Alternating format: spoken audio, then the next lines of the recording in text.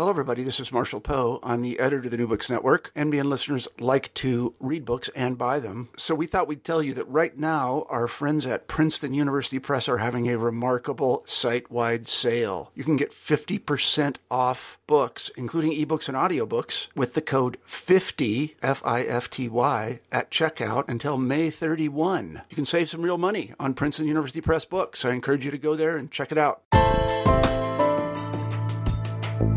Hi, and welcome to New Books in Genocide Studies, part of the New Books Network of podcasts. My name is Kelly McFall from Newman University, and I'm the host of the show. Each month or so, I interview an author of a new or recent book in genocide studies. Today, I'm thrilled to welcome Jürgen Matthias to the show. Jürgen is the Director of Applied Research at the Jack, Joseph, and Morton Mandel Center for Advanced Holocaust Studies at the Holocaust Museum in Washington, D.C., and the author or editor of several volumes about the Holocaust. Today, we'll be talking about his book, War, Pacification, and Mass Murder, 1939, the Einsatzgruppen in Poland, which Jürgen edited with Jochen Böhler and Klaus Michael Mollmann. The book is part of a series of books published by the museum entitled Documenting Life and Destruction, Holocaust Sources and Context. Like the other books in the series, this book includes a wide variety of carefully chosen documents.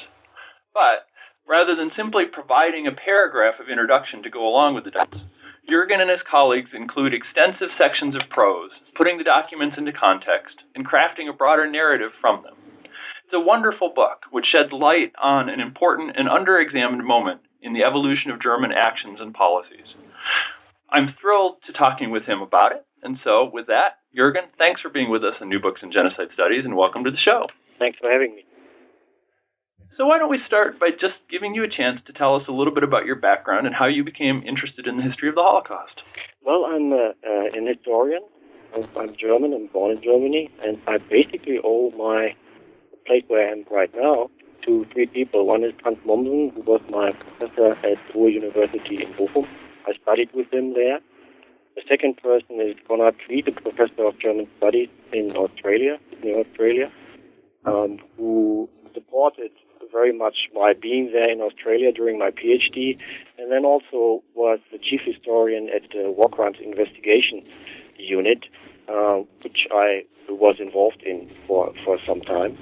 And the third person is Raoul Hilberg, who is the doyen of Holocaust studies, as many of your listeners might know, who fostered and really pushed the idea of research and publications at the U.S. Holocaust Memorial Museum early on in the museum's history.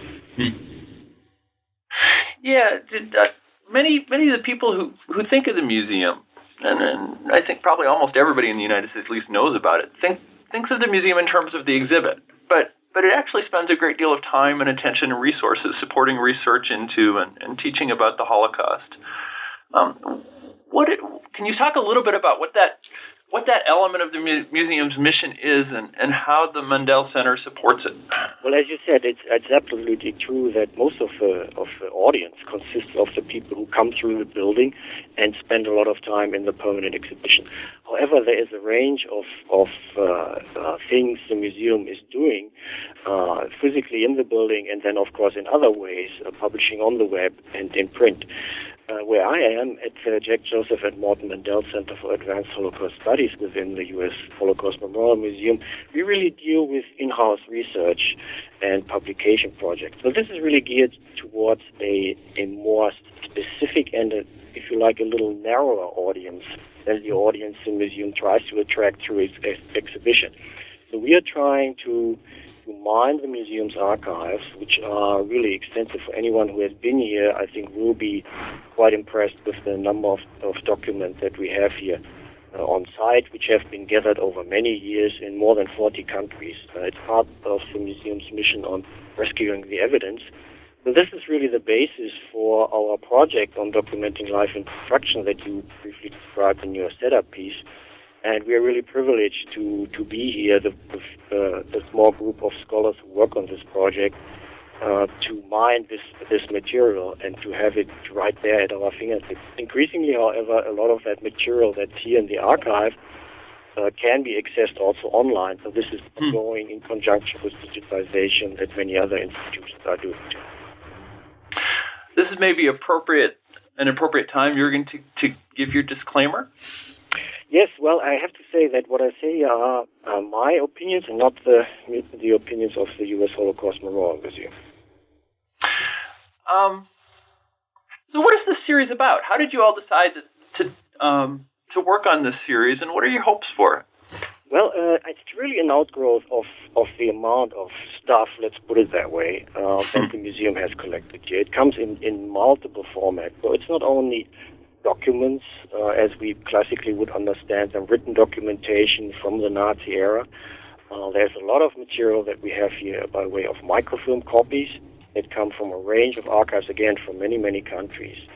The project started basically with the time of the emergence of the museum, with the Soviet Union when it was starting to disintegrate, and from there has really spread into, well, most of the countries on the globe, really, as far as they have any archival set of documentation that might be relevant to the museum. So there was a massive collecting effort underway, and it still is. So the colleagues who are working on that are still very active in many countries.